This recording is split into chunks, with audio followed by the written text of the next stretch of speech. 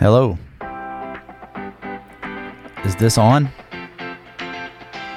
Excellent. Welcome to Take 5 with Tim. I'm your host, Tim Cantrell. On my podcast, it's unscripted. Well, except for this intro. Each week we're going to dive into current events and anything else that comes up. What do you think? Want to talk? Hit me up. Reach out. Until then, be safe, have fun, and enjoy the ride.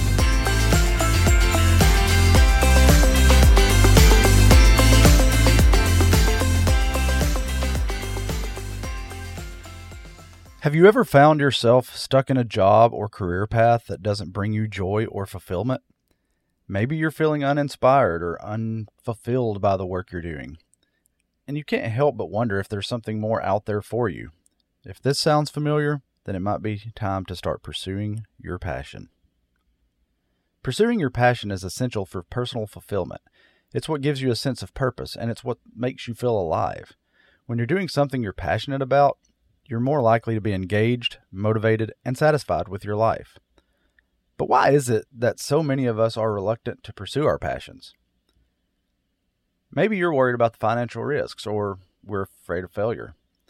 Perhaps we're concerned about what other people might think or say about us. Whatever the reason, it's important to recognize that pursuing your passion doesn't necessarily mean you have to quit your day job or make drastic changes to your life. It can simply mean finding ways to incorporate your passion into your life in small, meaningful ways. One way to start pursuing your passion is by identifying what it is you're truly passionate about. That seems kind of obvious, right? What activities bring you most joy and fulfillment? What are you naturally drawn to? Once you've identified your passion, start exploring ways to incorporate it into your life. This could mean taking a class, volunteering, or starting a side hustle. Whatever it is, make sure it's something that brings you joy and fulfillment. Another way to pursue your passion is by seeking out like-minded individuals who share your interest. Joining a club, attending meetups, or connecting with others online can help you feel more connected to your passion and can provide a sense of community and support. But how do you know when the right time is? We're going to look at 4 ways that God tells us is the right time. Number 1, if you have been given a godly passion that you would do even if you didn't have to, this is a good sign God is saying it's time to pursue that passion. An obligation is something you have to do. A passion is something that you would do even if you didn't have to do. An obligation is something that demands for you to take action. A passion is a desire that causes you to demand yourself to take action. Obligations put pressure on us from the outside, but passions put pressure on us from the inside.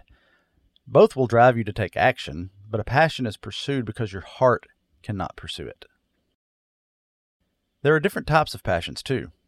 There are hobby passions like playing a sport, creating art, or reading a book. But then there are godly passions that are focused on loving God and loving people.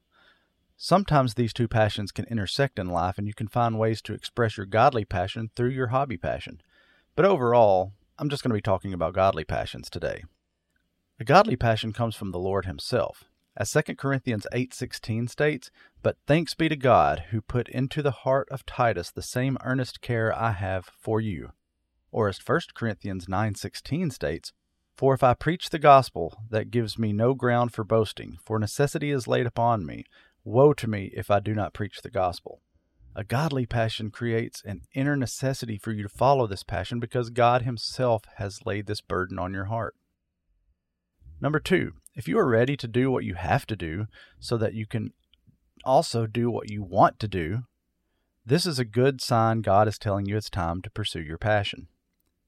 There was someone years ago who was really involved at his church and wanted to be a pastor there. This church wanted to hire him as a pastor too, but they were at a phase in their journey where their staff needed to wear multiple hats. You find this a lot in churches. So if they hired this person, they also wanted him to lead the youth ministry in addition to some other adult ministries. He was passionate about these adult ministries, but he really didn't want to be involved in the youth ministry, so he declined the offer. A year or so went by where he kept working at his other job and volunteering at the church.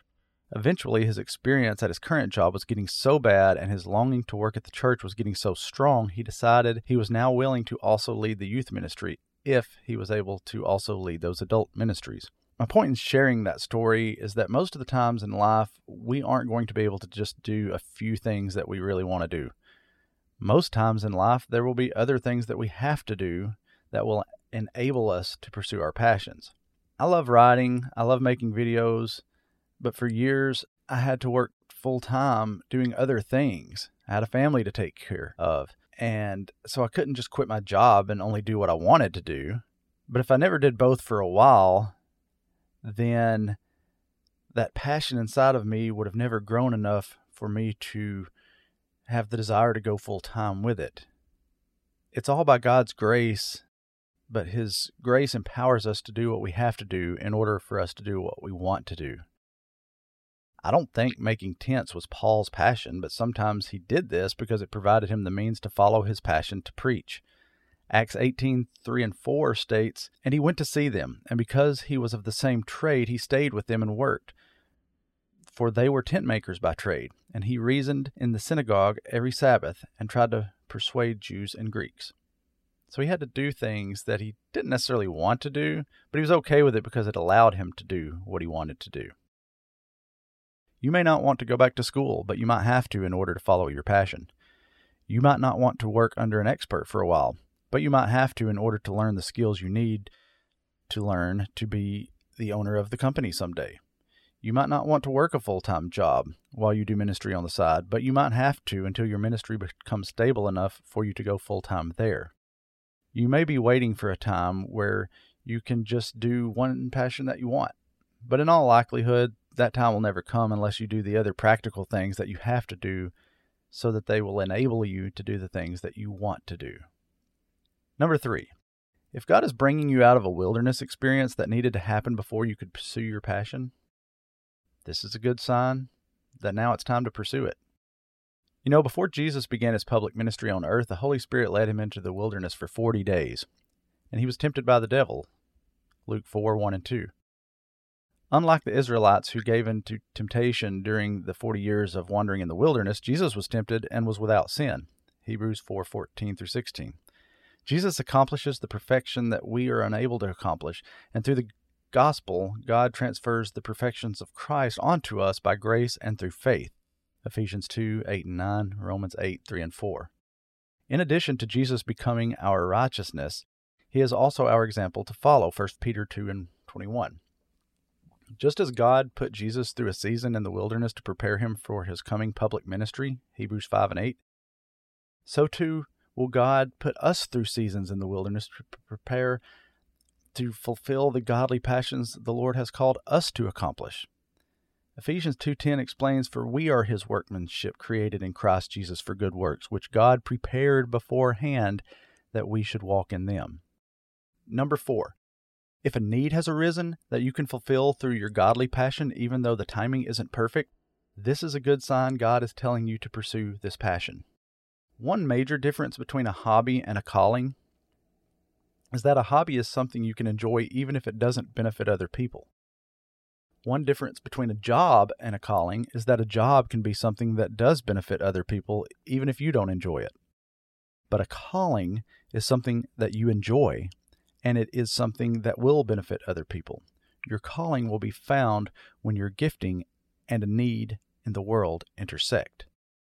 The timing is rarely perfect. Notice how this played out in the life of Jesus at the wedding in Cana, John 2:3-5.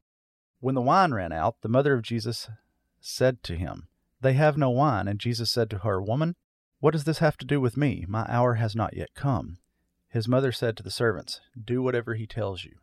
A need was present, and Jesus had the power to solve that need. The timing, however, was not perfect. In kindness, God grants us grace to deal with the imperfections this complicated life presents us with. Jesus, he chose to perform this miracle even though it wasn't the perfect time. John 2:11 says, "This, the first of his signs, Jesus did at Cana in Galilee and manifested his glory, and his disciples believed in him. There was no turning back now."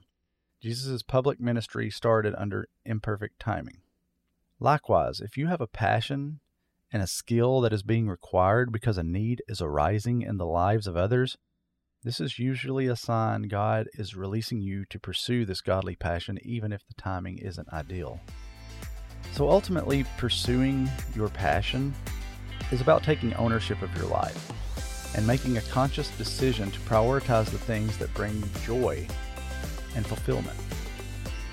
This is about recognizing that life is short and that we all deserve to live a life that feels meaningful and purposeful. So if you're feeling stuck or unfulfilled, it might be the time to start pursuing that passion. Remember, it's never too late to start, and the benefits of doing so are endless. By following your heart and pursuing what brings you joy, you'll be on a path to a more fulfilling and satisfying life.